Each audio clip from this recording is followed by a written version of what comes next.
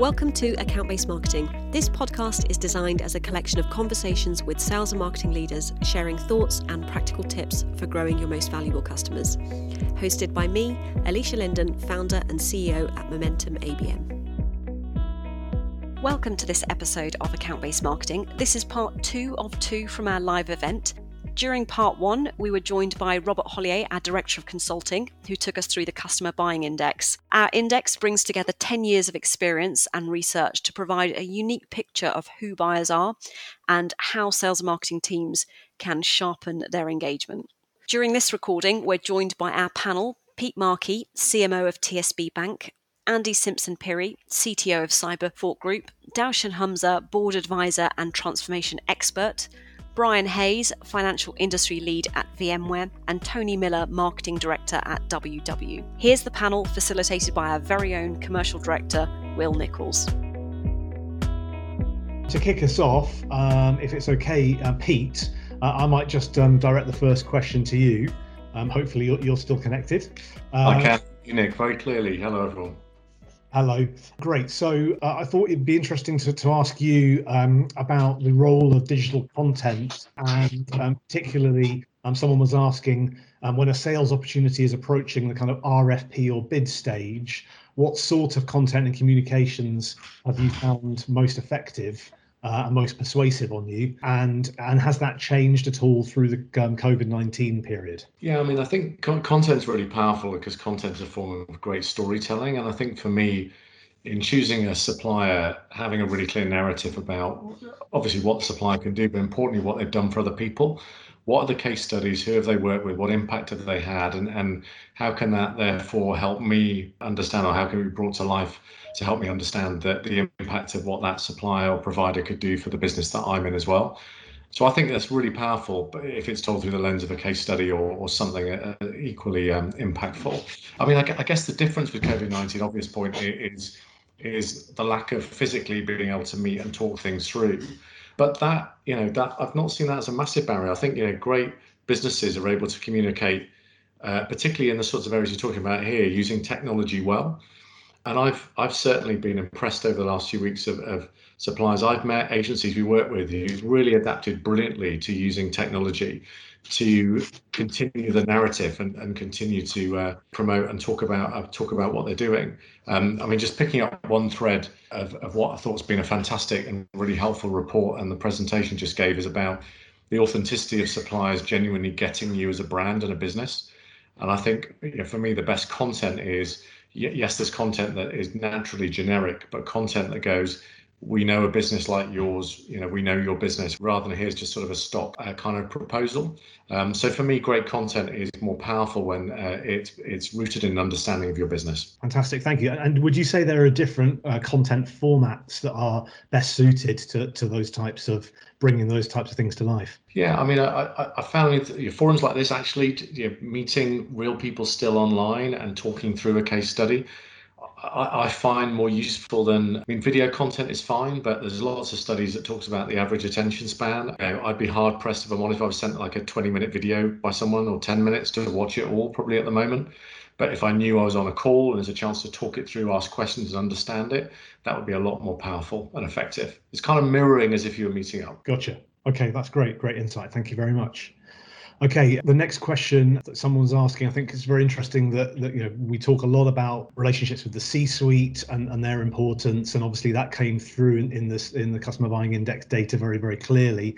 But someone's asking here, for when it comes to white space accounts, what's the best way into that conversation? Is it top down through the C-suite, or bottom up through people with probable pain points? Or do you need to do both? Maybe Andy, you've got a view on that. Yeah, absolutely. So, hi everybody. I think both is the shortest answer to that. So to engage properly at the C-suite, the decision makers, I think, is absolutely key, because otherwise you will find your way engaging and trying to work your way up the tree of management. But also don't forget the middle people that are actually doing the work, because they internally influence the C-suite. So as a C-suite member myself, and throughout my career, I've taken a lot of advice from the people that work with me and for me, because frankly, we don't know everything. and we can't know everything, and that's why we have good people around us. So I think, to go back to your question, you need to engage both at the top and at the bottom or in the middle. So really embracing that insight that there's multiple decision makers involved in any purchase, even though in recent times that seems to have declined slightly. There's still a large number of stakeholders. Gotcha.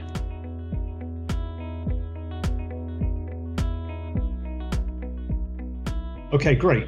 So Brian, great to have you back. I think it'd be fantastic just to get your take on this question that came in on the chat, which is around that insight that we saw earlier on in the presentation, that C-suite seemed to be slightly less involved in the purchase of cloud technology than in other areas. And that seems sort of slightly surprising given the importance of a cloud-first strategy in your enterprise accounts at the moment. It's a really interesting question, because I think my suspicion is that's going to be very much industry dependent on where that C-suite engagement is. And C-suite is a big grouping of lots of different things.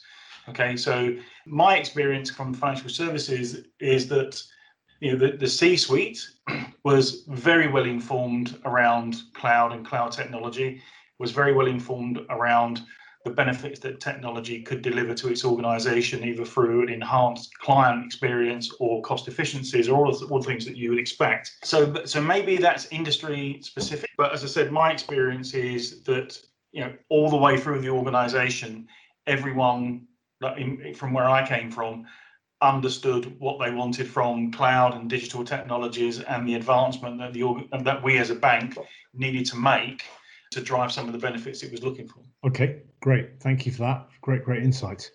Okay, so moving on to the next question, I'd love just to ask Tony for your take on this next one, because I know that you've obviously worked at a number of kind of global organisations, including Disney, and someone was keen to get kind of some insight on what was driving the differences in the sizes of buying teams in the US versus EMEA and the rest of the world. I don't know if you have a take on why there is a bit of a disparity in the sizes of the teams involved in both of those different areas. Yeah, no, hello everyone. Great to be part of the discussion here with you today. In terms of the sizing differences, I found that quite interesting as well. I think just from my experience here, I think there is more of a concerted effort in the UK to work as a team, as a cross-functional team, I guess, in terms of making these big decisions that end up, with huge investment requirements behind them. So I think from where I see teams working over here versus teams in the US, we have a more, I think, collaborative cross-functional approval process that needs more stakeholders involved. And potentially the US is quite siloed in their functional requirements, and therefore have a smaller group of decision makers.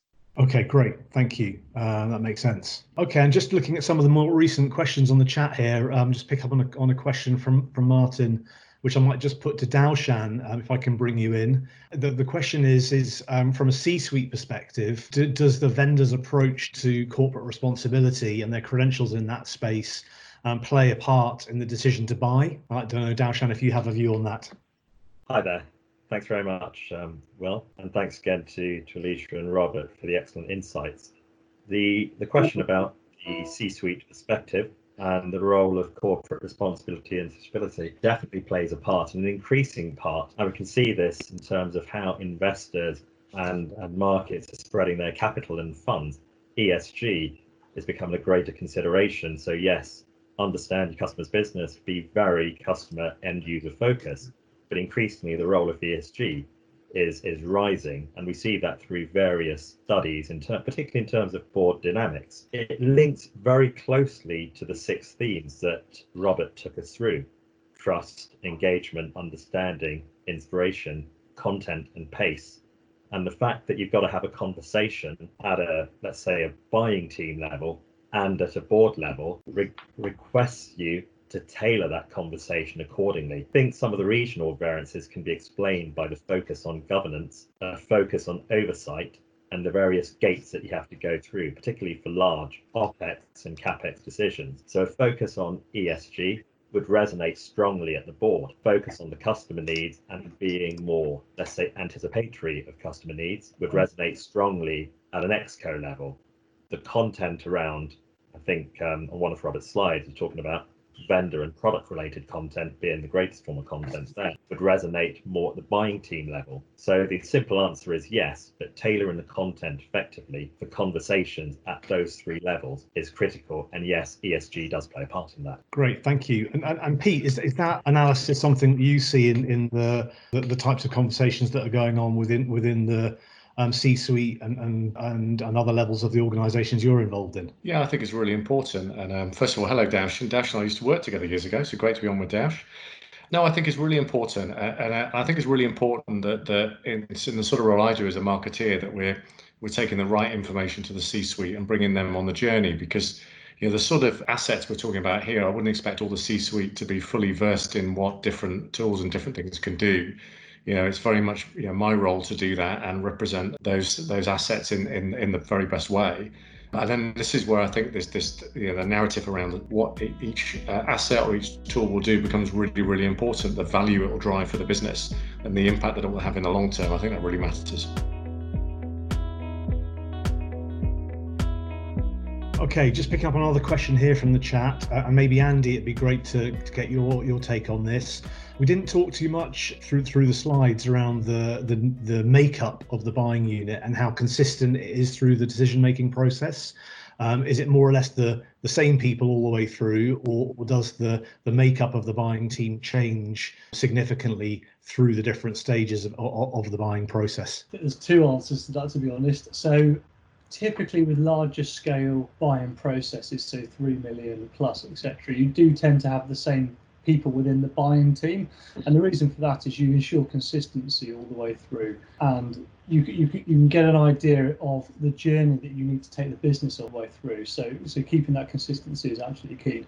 On the flip side, it also differs massively depending on what you are buying. So if you're buying cloud or you're buying an ERP solution, the buying team would, well, at least in my experience, be substantially different. Okay, gotcha. And I might just ask this next question that's just literally coming on the chat to you as well, Andy, since I've got you on the line, which is how much of the buying cycle, in your experience, has occurred in the business before a vendor has approached? So I guess how much of it is happening sort of initiated by the buyer and then the vendor's getting involved versus it's a two-way conversation from the get-go? Yeah, definitely. So it really depends on what we're buying and what the product or service is. So we talked earlier on within the presentation around partners, vendors, suppliers being able to generate ideas and generate innovation. So in that scenario, typically you would be very early on in the buying process. In fact, the partner may trigger that buying process. But for other things like an ERP solution, which are fairly well understood within large organizations, and the business need for that is fairly well understood, the buying process is actually quite far down the road. They've usually pulled together an idea of what you want, an idea of how long it typically takes to get what you want, and the business value and the quality, i.e. the outcome you need to be able to get that purchase. Okay, great. Thank you very much. And I've got a question from George a bit further up the chat that I just might put to Daushan, which is, do you have a view, Daushan, on whether for the SMB market, the C-suite have an even greater role in buying decisions than in larger enterprises? Yes, and again, it can mirror some of the discussion from the slides in terms of regionality as well, sector and regionality. And I guess from experience as well, I can see how decisions are made and where those decisions are made in the organization. I think there's another question about top down and bottom up. And you could say that many decisions are made through the links, particularly, and I've seen this in two industries I've worked in recently, where board level relationships have been critical. And the fact that an existing main board member and a non-exec director may have relationships can be brought to bear at a board meeting where generally the CEO and CFO are at, as being the only exec board members on the main board, and then a decision could be evaluated, but very much top down.